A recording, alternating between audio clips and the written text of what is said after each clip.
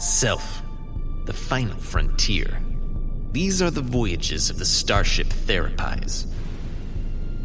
Its continuing mission: to explore strange inner worlds, to seek out new insights and new realizations, to boldly go where no one has gone before.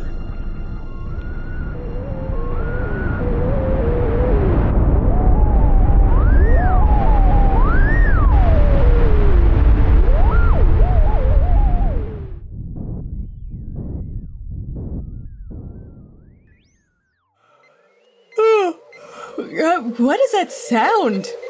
Spock? Computer? Unable to comply. But I didn't even ask a question. Unable to comply. Computer, can we at least get some lights? Unable to... I know. Unable to comply. Well, let's see if the door's at least open. It's totally dark. Kirk to the bridge. Spock, what's going on? Captain, we're having some trouble with the ship's computer. Yes, I can see that. It's good to hear you haven't lost your sense of humor. It happened at 0600. We were scouting a neighboring sector when we picked up signs of an anomaly and... Please don't tell me you went to take a closer look. Well, Never mind. I will be on the bridge momentarily. If memory serves, the turbo lift doors are... Sir, they're not... Opening! We rerouted all power to the bridge in an attempt to escape the gravitational pull of... Spock, I thought I told you last time. No more research into spatial anomalies. It's bad enough to be stuck outside of time, let alone to be risking ending up in a new quadrant, or trapped in fluidic space, or... Spock, why aren't you interrupting me? I thought perhaps you would feel better if you got some of this out. But that can only mean... I'm afraid so, sir. It's a wormhole. To quote our future colleague, Mr. Data, that is correct.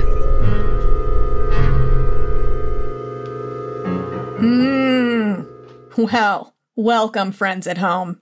I am Justine Maston, LMFT, writer, educator, and captain of this particular ship. Welcome aboard.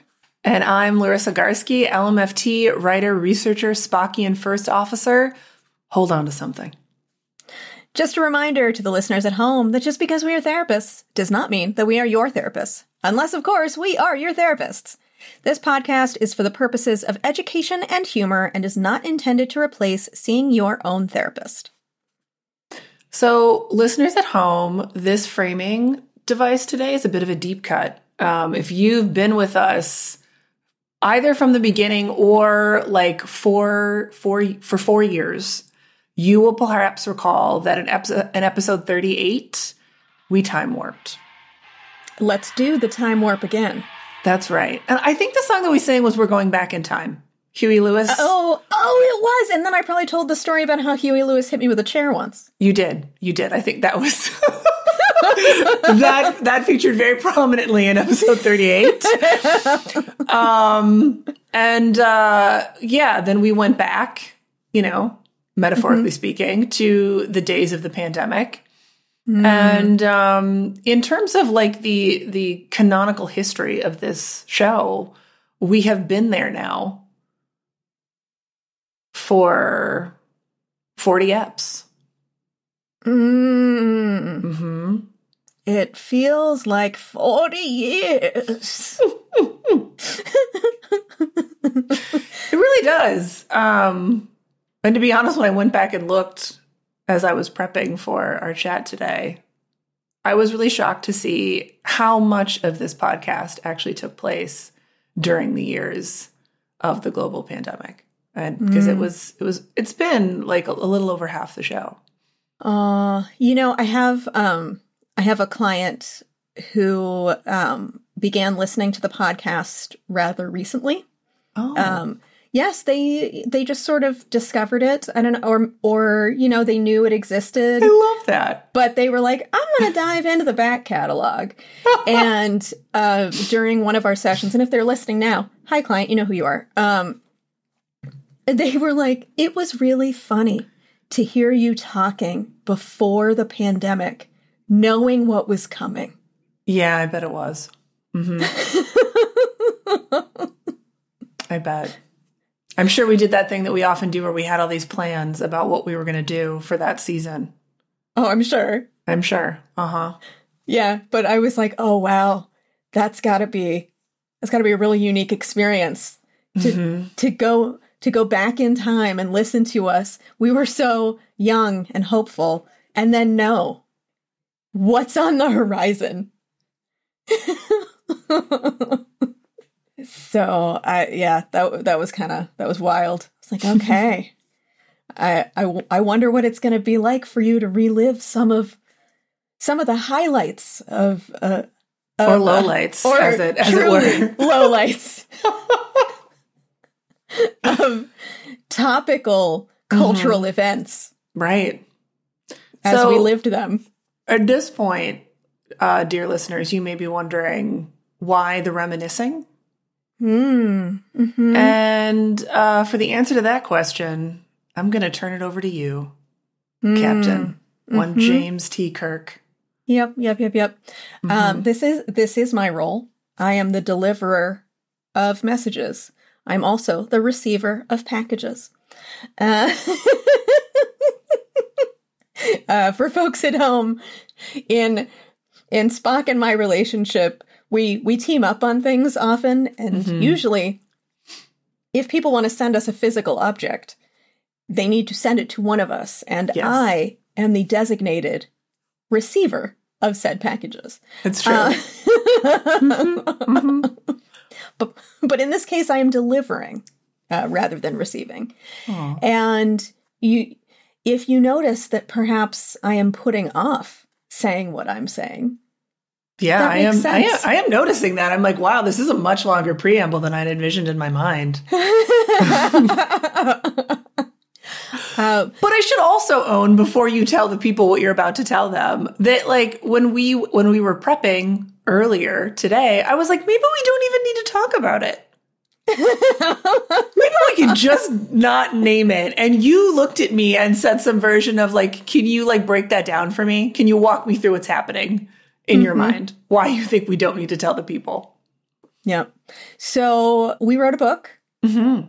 This past year. A second book, yes. As listeners know, the second book, more geared towards helpers, called The Grieving Therapist, Caring for Yourself and Your Clients When It Feels Like the End of the World, which Spock is holding up right now to only me. Right. Only the captain doing a jaunty dance, being like, isn't this great? It's very sad, but very great. Mm-hmm. And we've spent the past year thinking and writing and being with grief. Yeah. Which has been very experiential for us. It has. And during this exploration, we began to be curious about how is this 5-year journey going? Yeah. And the answer is beautifully. It's a beautiful 5-year journey. It is. And also that we may be coming to the end of this adventure. And I'm pausing for a moment for whatever feelings are coming up for you, dear listener. Yeah. And I want to say, we're not saying goodbye right now. No. Heavens no. We have like a whole situation planned that the captain's going to get to in just a moment here. We have a whole thing. But much like in therapy, we're talking about endings with enough time to process and grieve them. So they are not abrupt, and we know what's coming. But we're coming to the end of this adventure, and we thought it would be a wonderful final adventure to travel through the 10 realms of grief that are in the book that we wrote. So, while this is The Grieving Therapist on the Starship Therapies, we could think of it as a crossover, but it's still us. So it'll be Starship Therapies with the grieving therapist. It's like a crossover episode with the same actors. Yeah, I mean, so I sat with that, and like not just now, not just when you said it. I was also sitting with this earlier. Because spoiler alert, friends, a good chunk of this sort of like the captain and I have known for a while that our 5-year journey, glorious and beautiful and varied, was coming to a close. But we weren't really sure how to end it because like endings are really important, and we wanted to do it like mindfully and in a way that like really honored the time that all of us have spent here. And it felt like really appropriate to combine it, interweave it with the grief work that we've been doing for the last couple of years. So it is something like a crossover ep if we want to think about it from like a book context. But I also kind of feel like maybe it's more of like an integration. Oh, yeah. Because on a crossover, you know that those actors are going to go back to their show. Right, exactly. And that's not really what's happening here. Yeah. We're just integrating this other story that we live in. Right, which in some ways, like, we set ourselves up for 40 episodes ago. We had no idea that we were setting ourselves up in this way. That's a real long game tee-off, right? Right. That would have been a really epic long game. And it would, and I could like pretend that we did not know. We had no idea. The pandemic hit and we were miserable. And we were like, how can we talk about it in a way that still has hope? Right. And I don't know that we actually named this explicitly on the 38th episode, but like, I think the big reason that we used the framing device of our show as like, we're going to go back in time to the pandemic is that would bring this sense of like hope that there would be a tomorrow. It's so funny to think about it now. But I'm remembering our thought process on that. And really, none of that was conscious, at least for me. For me, it was like, we must maintain the fourth wall. The pandemic isn't happening now because we're in the future. Yes. I think I do remember you saying that.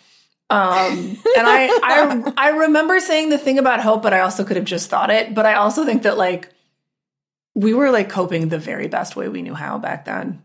And it was as we're all who live to see such times. Who live to see such times. And I think your way of coping was like, let's hold to the constructs of theater and art. Oh, sure. That's a safe space for me. You know, and my way of coping, I guess, was just like staring into the abyss.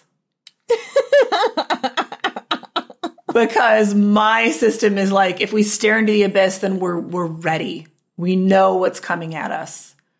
The worst thing that could ever happen is to be taken unawares. That's obviously not going to be true for every human or every system. It's definitely true for mine, though.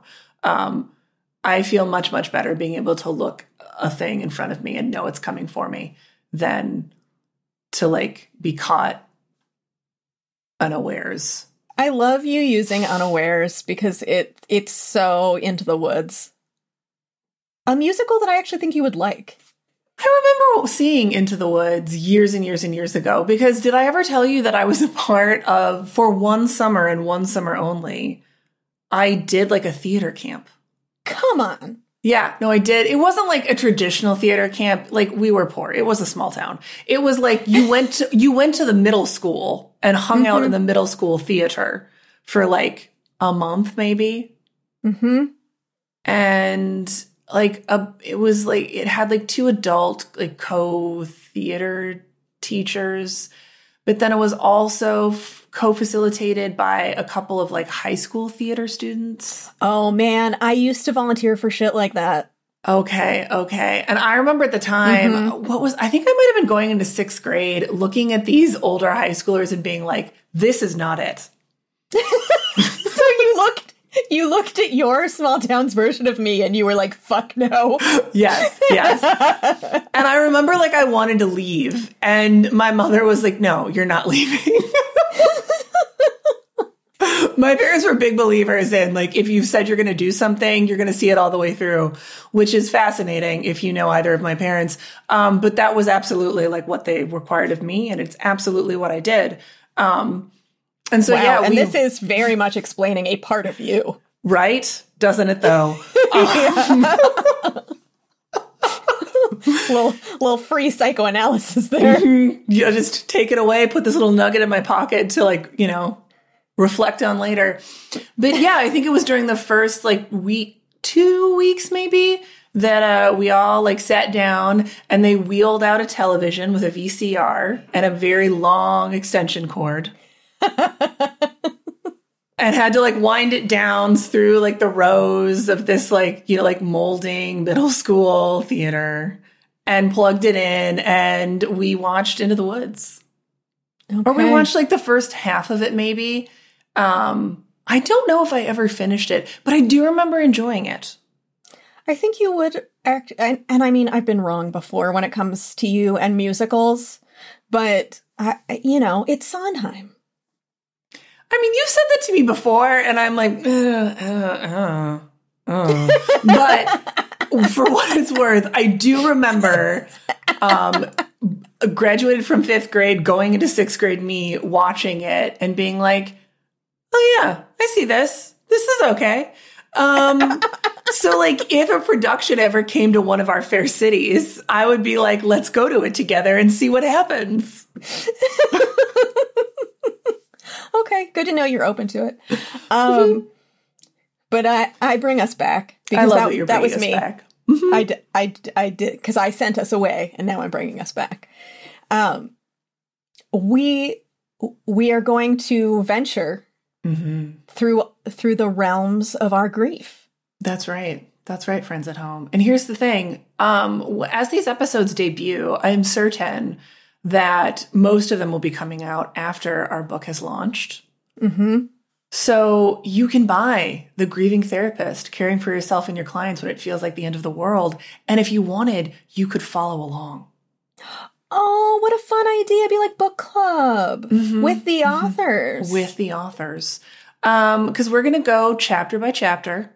Mm-hmm. Each app will be focusing on one chapter, one realm. Mm-hmm. And we're going to be giving you like behind the scenes. This is like our version of behind the scene footage that used to be all the rage and DVDs. Well, and now it's on Instagram, #BTS. Yeah, that's true. It is now on Instagram. I have to say that like, it's interesting. I'm very like partial to this period when it was like early DVDs and like time and money was spent on all like their curated special features. There were a few DVDs that I remember watching like cover to cover, back to back, to get all those special features. Oh, that's nice. I mean, if you ever wanted to, the Supernatural DVDs are jam-packed with extra features. Here's the thing. If I can ever retire, that feels like a wonderful, nay, a beautiful retirement activity. Mm-hmm. Mm-hmm. Yep. We can get our retirement homes, but not retirement homes, but like we can. No, I get it. We'll live in split a duplex or something. In a nice, quiet beach community where someone else comes in and like maintains our rock gardens because we won't be having grass at that point. The water wars will have squashed all of that. Oh, that mean we can't have a koi pond? Probably not, unless we're going to be eating those fish. Unless it's going to be like organic fish farming, which is not going to be a thing for you because you don't like fish. I mean, even if things got so bad that I could no longer maintain my plant-based diet. I know. It would have to be like actual end of the world times for me to eat a fish. Yeah, you'd need to be pretty starving. I do think, though, this is one of the things that like I agree with the director James Cameron on. Where like he has this phrase for eating vegan that I'm forgetting right now, but it's something like future food. Future food. Where he believes that like being vegan is the diet of the future. Because it is the most like ecologically sound approach. And I think in many ways, James is correct on that particular issue. I'm not saying that James is correct like wholesale, you know. He's a rich person. Being over-resourced like that does things to you. Mm-hmm. Yep. See other episodes where we talk about how being ultra wealthy rots your brain. That's right. And or check out the book, Humankind, A Hopeful History. We didn't write that book, but I do plug it at every opportunity. We read so many things. I don't know if folks at home know this. Yeah. When one writes a book, or when two writes a book. I like that you put it that way. When two writes a book. It's not just shit that's straight out of your own brain. I mean, there is a lot of shit that comes out of your own brain. Mm-hmm. But there's so much reading to have to do. Yes. To back up things they're saying, to research things they believe but aren't sure other people have done the investigation on. Right. Or, you know, we've only heard the cis-het white man's opinion on this thing, so we need to read a book written by someone who is not of that population. Yeah, and sometimes for some things, that is a hard bill to fill. Yes. Mm-hmm. That's right. Mm-hmm. We do our best. But we read so many things. So many sad things. So many sad things. Yeah, because I think the way it worked out is we pitched our amazing, amazing editor, Shayna Keels. And we had a bunch of different ideas. And the one that they loved the most was to write a book about grieving specifically. And I do think we even had the title at that point, The Grieving Therapist. We had nothing, didn't have very much beyond that. Right. Well, because it was just a list of like rough ideas that we didn't want to. We didn't want to dive too far into anything until we knew they were into it. Yeah. And it was fall of 2021. And it was, and that was still like very much like center of the pandemic. Like at that point we had maybe like one vaccination? Maybe. But it was like getting to be fall and winter and like the numbers were climbing. And so like at that point, any sort of like going outness that had happened in the summer was being battened down. So we were all prepping for another long winter. And I think we were both like maybe it'd be good for us to like have something to focus on, a meaning making project, if you will. Mm-hmm. And I don't remember I don't think this was exactly Shayna's idea, but was it your first idea first, Justine, or was it Shayna's? The Grieving Therapist? Yeah. So I'm hesitating because you're the one who told me it was my idea. Oh, interesting. I don't actually have any real memory. But to be fair, once I had COVID, I lost some memories from that time period. Yeah, you have some lost time there. So when you told me it was my idea, I was just like, yes, that must be true because Spock has memories. That's true. Spock does have memories. So you know what? We're just going to we're going to put it out there that like memories they're like subjective. They're subjective. So this is my perspective. My perspective is that it was your idea. You had sort of like the nascent like title. And we threw it out there to Shayna, and like I don't think this was something that either of us really took very seriously. We did not think that this was going to be the thing on our long list that she would be excited about. But absolutely, The Grieving Therapist was the thing for Shayna that they were the most pumped about. And I was horrified. That's what I remember feeling. I remember feeling just like this cold, sinking dread that then spread through my limbs as sort of a deep freeze sensation. And I thought, oh no, we can't possibly do this. Because we're still living in it. Right. And you had, at least from the outside, what seemed like the total opposite reaction. You were like, great. This I do have more of a sense of, if not like hard memories. what is true of me, and you know this, and listeners of the show probably also know this. Yeah. Parts of me love to hide the difficulty of things from me.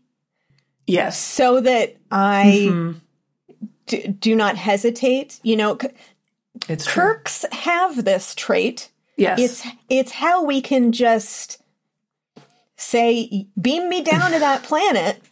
It's how I leave the docking bay. And actually, like, this is like the OG callback, because we talk about this at our very first episode, that like That's right. Spock's will stay docked for maybe forever if left to their own devices, because there's always another test you can run. Whereas Kirk's are like, let's fucking go.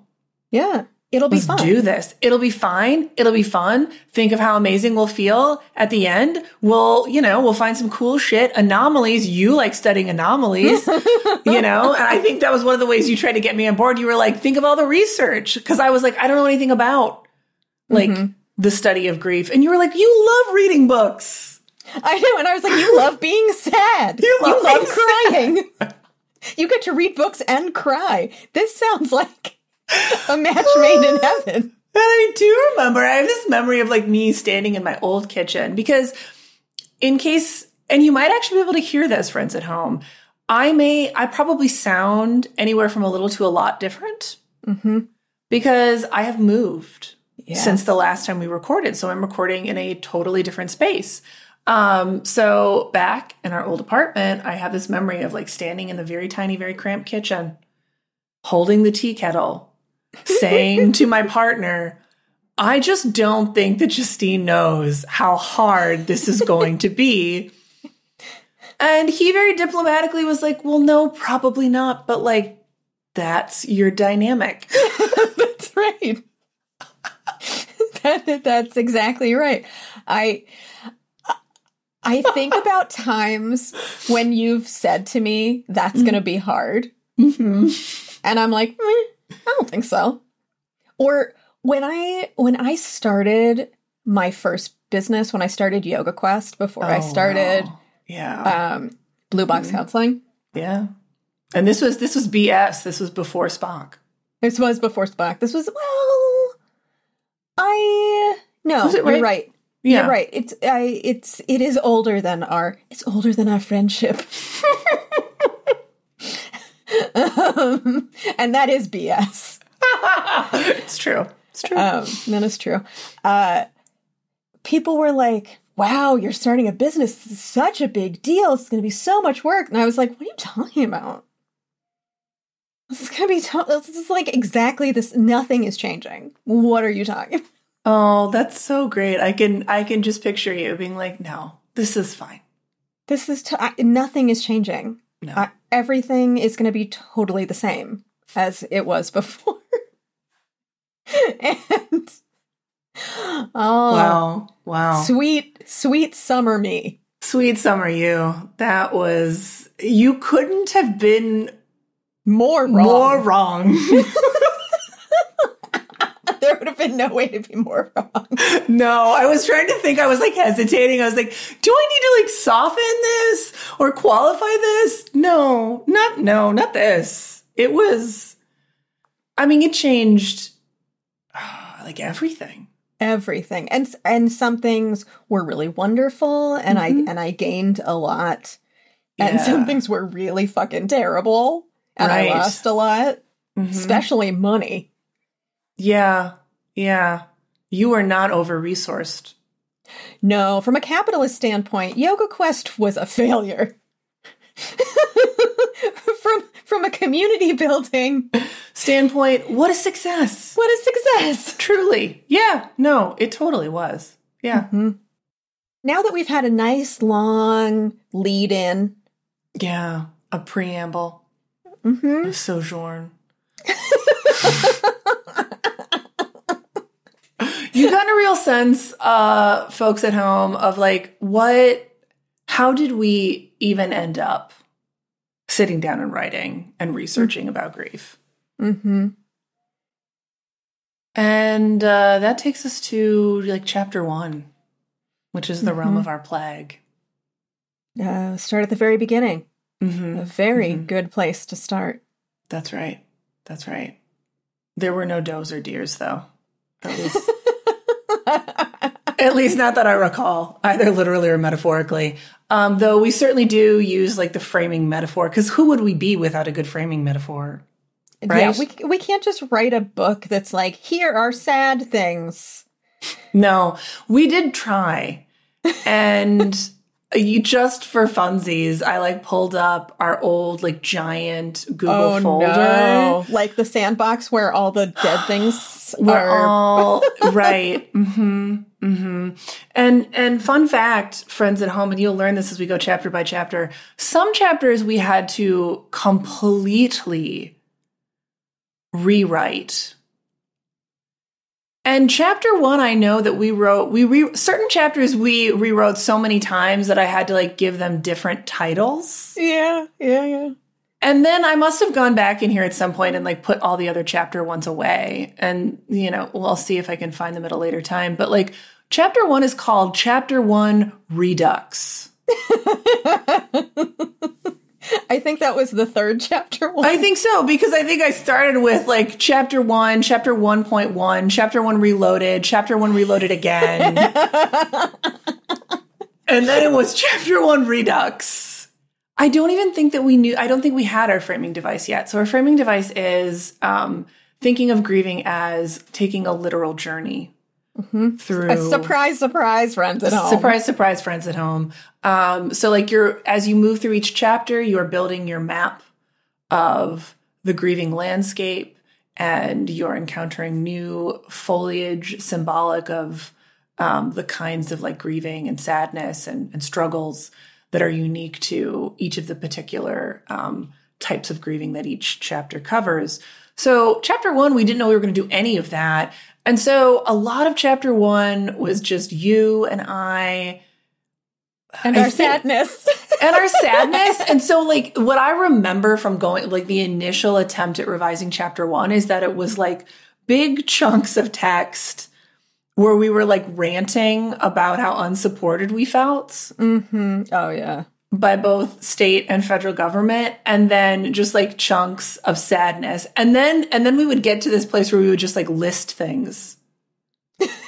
Just list sad things. Just list sad things. And I think like when we got to the end of that, we probably had, I don't know. Probably like anywhere from like 5. No, we did. We had it in and around like 7,500 words, because I wouldn't let us end a chapter until we had at least 6 to 7,500. Yeah. You're good at keeping track of how long things are. Mm-hmm. Mm-hmm. So we've talked at this point quite a bit about what the lead up was like. Mm-hmm. And now we're starting to chat about what it was like to actually write chapter 1. What do you remember about the experience of writing chapter 1, Justine? This is going to be really hard because, so friends at home, we kept being given shittily wrapped gifts. And if you've read our first book or listened to even like 5 eps of the podcast, you know what that means. But on the off chance that like you brave soul, this is your first time, you were like, you know what? I want to listen to the most recent. I don't want to dive into the back catalog. Right. I'm just diving in. So for those brave sojourners, Justine, what is a shittily wrapped gift? A shittily wrapped gift is something that is given to us by other humans, the universe, society, whatever you want to name it. On the face of it, not great. Right. In fact, this wrapping is real shit. Right. It's real bad. It smells. It's sticky. I'm getting a lot of paper cuts. Yeah. But if you can tolerate the opening. Yeah. And the getting sticky and the smell and all that stuff, there is a gift inside that is really, really useful, helpful, is going to carry you forward on your Truth. journey. Truth. And so we kept receiving a variety of gifts through writing this book, which you will hear about as we talk about our process of each chapter. Yeah. And what the universe provided for us in the shittily wrapped gift department. What chapter 1 provided to us in the shittily wrapped gift department was, and y'all already know this, I got COVID. And we had already written at least one, if not multiple versions of chapter 1 by the time I got COVID. Did we? We did. Yeah, that does feel right, because there were a lot of revisions. You're right. I think we were already like up to chapter 5 by the time I got COVID. We were about halfway through. Yeah. It was a slog. It was not going well by any stretch of the imagination. We felt so unmoored. We did not have a sense of like what we were doing or why we were doing it. I remember so many times during the experience between like chapters 4 and 5, it's just like losing hope that we would finish this.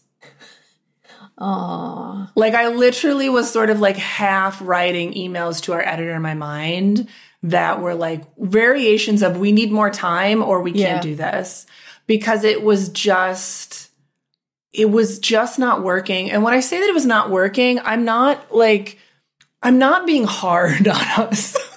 No, you're if anything, you're being kind. So it was right during this period that you got COVID. Yes.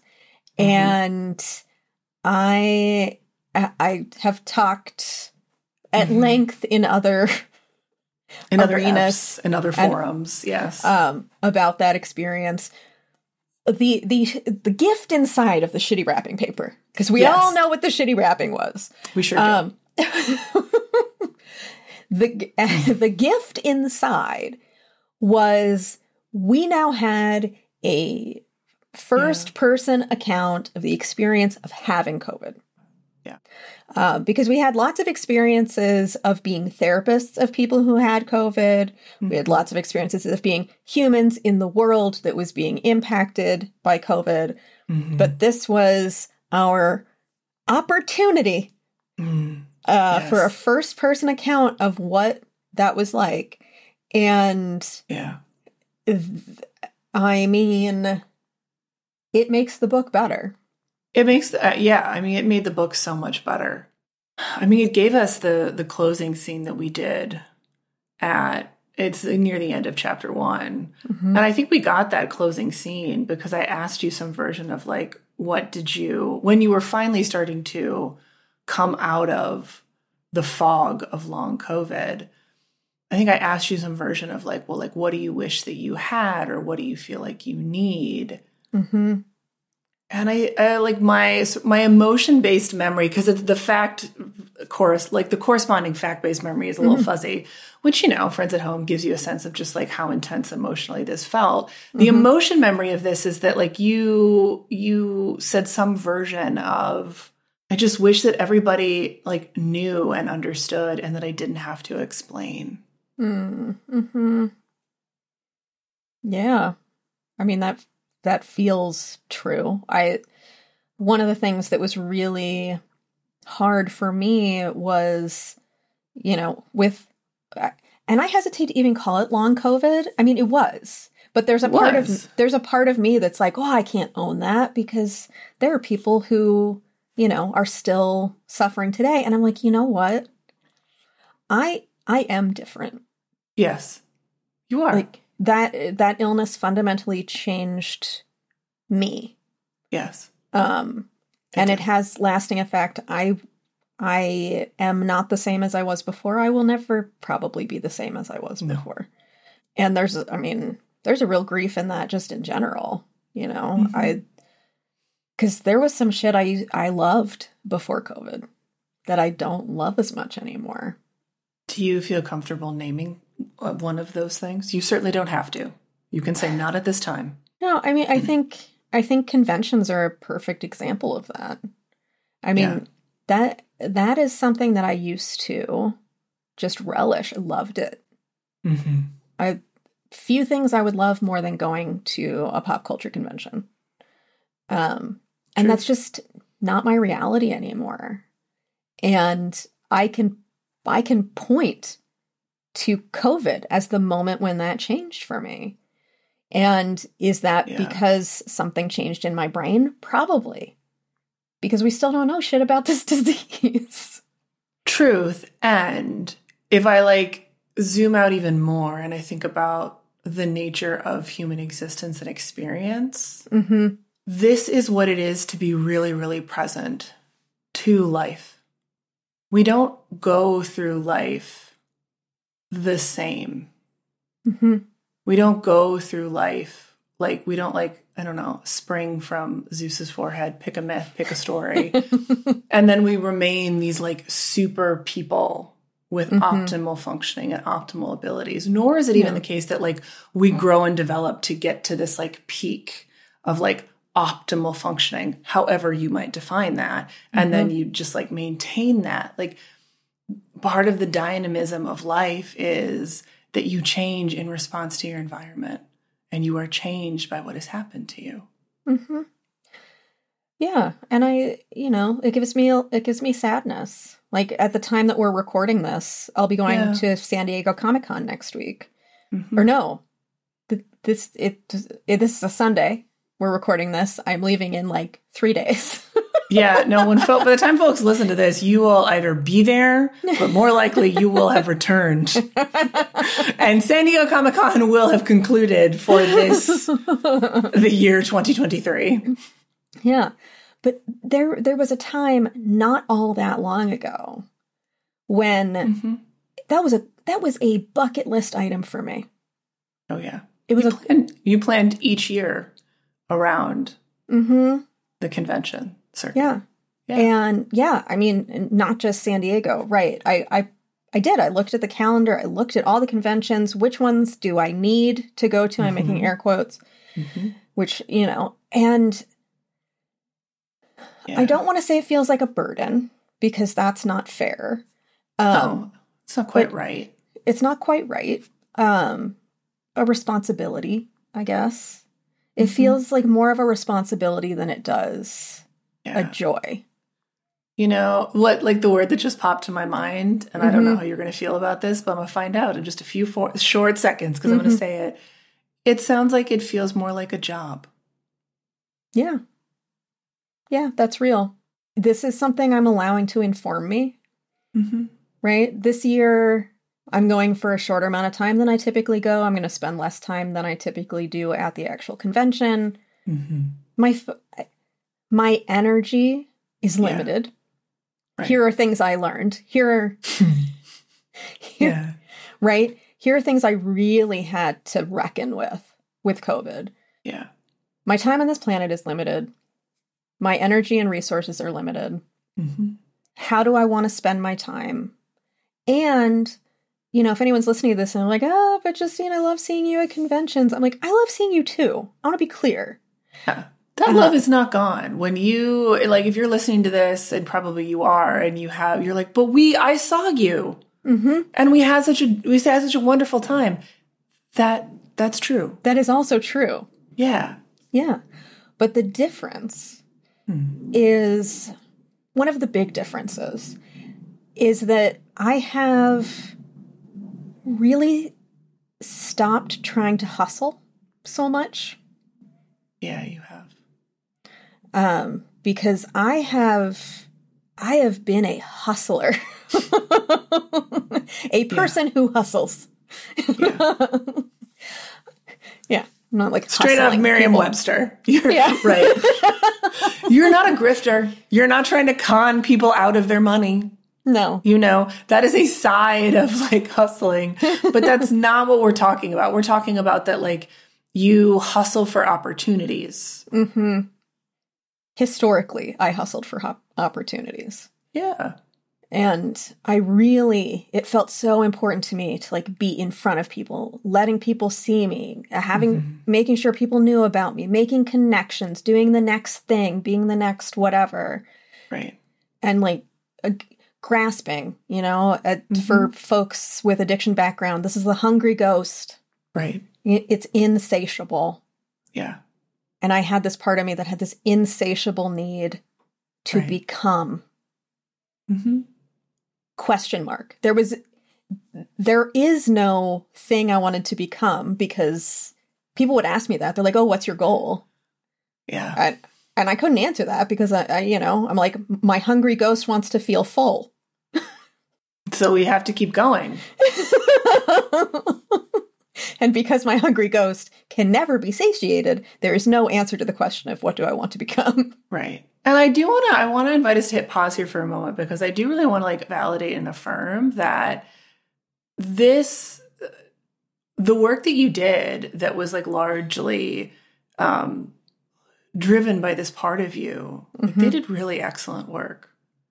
I mean, much of like where we are today, like we have a second book coming out. Mm-hmm. You are working on other projects that cannot be announced yet, but that like are a direct result of that kind of hustling. Like the different book chapters like you and I have written together, the ones that you've like co-written on your own, the articles that you've been featured in, the interviews that you've been involved with, those were all a result of this part and their drive.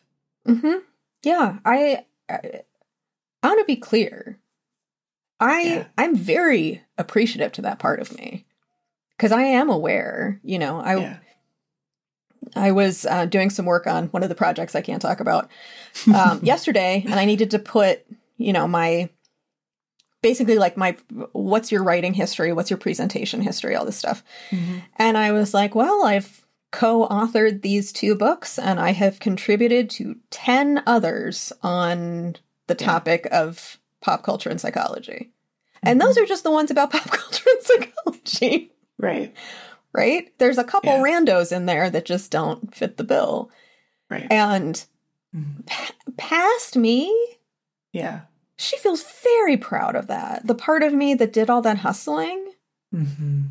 And she's also chilled out a lot, because there was a time when she would have looked at that and been like, could be 12 though.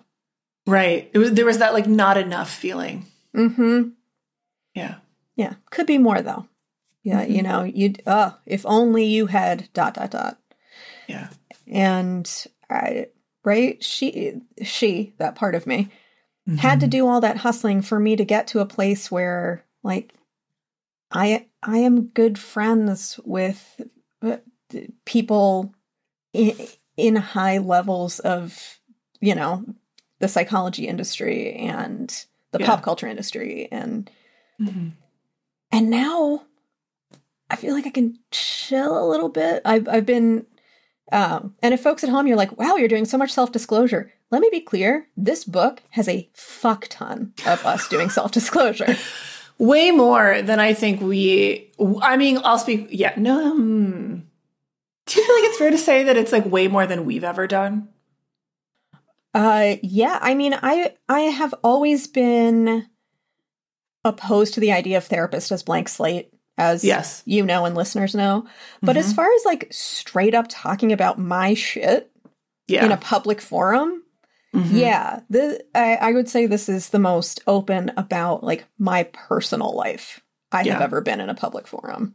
And I would say this is absolutely the case for me, who was like, I feel like you have almost always outmatched me in that department. Not as if it's a race, friends, but I'm trying to give you a sense of like, what are we talking about here? Like you and I did like equivalent amounts of therapeutic self-disclosure. And it's a good chunk of this book. And I remember being so nervous about that. I was like, I don't know.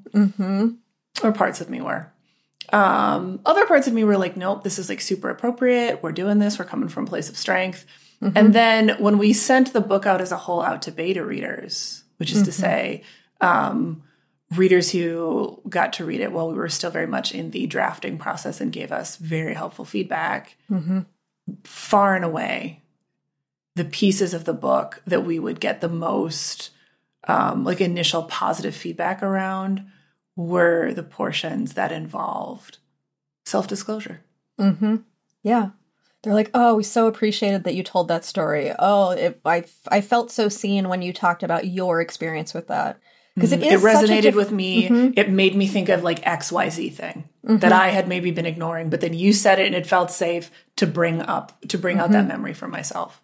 Right. Which is a different thing than us saying like some therapists felt like whatever. Right. Which I get on my students about when I ask them to introspect about something. And they're like, well, some therapists might feel like this about it. I'm like, they might. How do you, human person in front of me, feel about that? Just so hard. It's so good and important that you ask them that. And I totally remember being a student and being like, but it's not backed up by research articles. Like, yeah, you're right. You're right. You're right. And this is your practicum internship course, Larissa, that's all about self-reflection. What would you like to reflect on about you? Yep, right. And I try to I'm like, listen, I know that you have had classes where they are asking you to say, what might someone? And I'm literally asking, what do you? Yeah. And I know that's different, but we need to remember that you're a person. Mm-hmm. And this job is not your life, but this job impacts your life. And it's also informed by your life. So what do you need to be able to sit down and be with your life? Mm-hmm. And what we're talking about right now, this was one of the keys that unlocked for us the question of how do we write this book? Mm-hmm. Because when you first got COVID and we were like deep in the weeds of the first half, and I was like very much having like a crisis of like such an internal crisis. And then you got sick and I was like, I can't talk to Justine about this. She needs to lay down in bed and do another nebulizer treatment. And she cries every time I speak to her. Every time I speak, and we can't talk about this anymore. One of the things that really did unlock how do we do this and not have it be like, we don't want the book to feel miserable to read in the way it's feeling miserable right now. Right. We can't have it be unbearable. We cannot have it be unbearable. And I remember you saying that to me at one point when you were just sobbing, you were like, it can't feel like this to readers. And in my head, I was like, oh no. She's so right, but I don't know what to do. And we clearly can't answer that question today. But yeah, one of the keys was, this is not a research text. Mm-mm. This is not like, it's informed by research. Yeah, we read a lot of books, as we said. You're right. But fundamentally, this book is it is designed to be experiential, which is to say it's designed for readers to sit down with it and for them to feel like they have an incredible, compassionate support to start grieving. Mm-hmm. And to not like look into the abyss Jungian style, but to like, you know, like look at it and then like make camp with supportive, compassionate others and start to be with the feelings that came up for them when they looked at that abyss. Mm-hmm. Yeah. Go off, explore some things on your own, come together, be with community. Have like this leaving and returning, and engaging with some just delightful, magical realism characters that we have brought to each chapter. We would not be us if there wasn't whimsy, if there wasn't some like very appropriate use of like a fictional sort of poetic hand. It's a book that's going to like, you'll feel all kinds of feelings, including hopefully like joy and laughter and confusion and silly and all, you know. That's right. Experiential. And as we are coming to the end of this first chapter, chatting about the behind the scenes of this first chapter of chapter 1, yes. This whole book was experiential for us. It was. And I remember knowing that and just hating it in the beginning. Before we'd written anything down, I was like, God fucking damn it. Yeah. And again, this is such a a beautiful encapsulation of us as people and us as friends that I was like, I don't have to feel fucking shit to write this book. I remember you said that. You were like, remember, we're just writing this down. We don't have to feel it. We're just talking about it. We've already felt it. Right? I was fully being one of my students. I was like, we're just going to talk about how some therapists feel ... Yeah. And we'll talk about how we had feelings and we don't have those feelings now because we can put feelings away.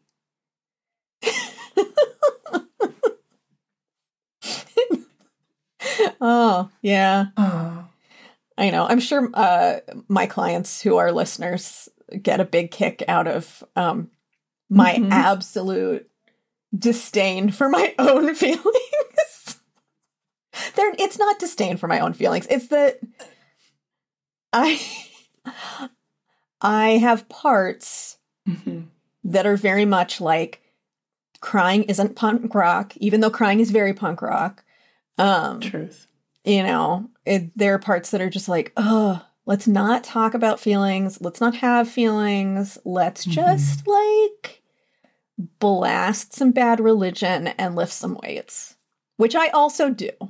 You do. And I will say that, like, coming out the other side of this book, it does feel like one of the gifts that you have and now really have integrated into your way of being is that I do see you being far more able to do both those things. And you will more readily feel your feelings. You know, you still say to me sometimes, you're like, I don't want to, we're not doing that today, or don't talk about that, or don't bring that up. But it is far more common now for like you to either initiate the naming of a feeling, or if I like ask or do something that's like feeling adjacent, for you to be like, yeah, it's this thing. Yeah, look, we all have room to grow. I mean, I'm really proud of you. Duh. I put my hand on my heart, friends at home. That's the universal sign of I feel that, and I'm taking that in, and I'm letting that be here. Well, since this is all about being behind the scenes, I also want to name that in the lead up to this and the prep for this sort of like mini podcast mini series that we're doing, I was so certain, and I said it many times to you, we are going to do each episode a short 30 minutes. A quick 30. I don't think you believed me a one time. Not a one time that I said that. And you were right not to believe me, because we are not clocking in at 30 minutes here, friends. I don't know exactly what our timestamp will be once it's edited by the incomparable Kyle Rebar, but I know it's not going to be 28 to 30 minutes. Yeah, well, you know what? We set intentions, and then life surprises us. Well said, sir. We may be at the helm of this ship, but we know who really keeps us running. Thank you to Lieutenant Catherine Mandy Cat Duthie, who designed our beautiful cover art. And thank you to our fabulous producer, Lieutenant Kyle Rebar. You got to listen to this whole book while I recorded the audiobook. Thanks also to our incomparable executive producer, Lieutenant Commander Brian Therens. You held such compassionate space for our weeps. Friends at home, be sure to follow us on Facebook, Instagram, and Twitter. And the very best way that you can support the rest of our adventure of this podcast is to subscribe, rate, and especially review us on Apple Podcasts. And be sure to tell your friends. Just a reminder that our first book, Starship Therapies, Using Therapeutic Fanfiction to Rewrite Your Life, is still available at all of your favorite booksellers. So be sure to pick up a copy or 2 or 3 and share the good news of the Starship Therapies. And you can now order The Grieving Therapist, Caring for Yourself and Your Clients When It Feels Like the End of the World, wherever you get your books. Even if you, friend, are not a helper, maybe you work with a therapist who could use a copy. And as always, friends, live long and prosper.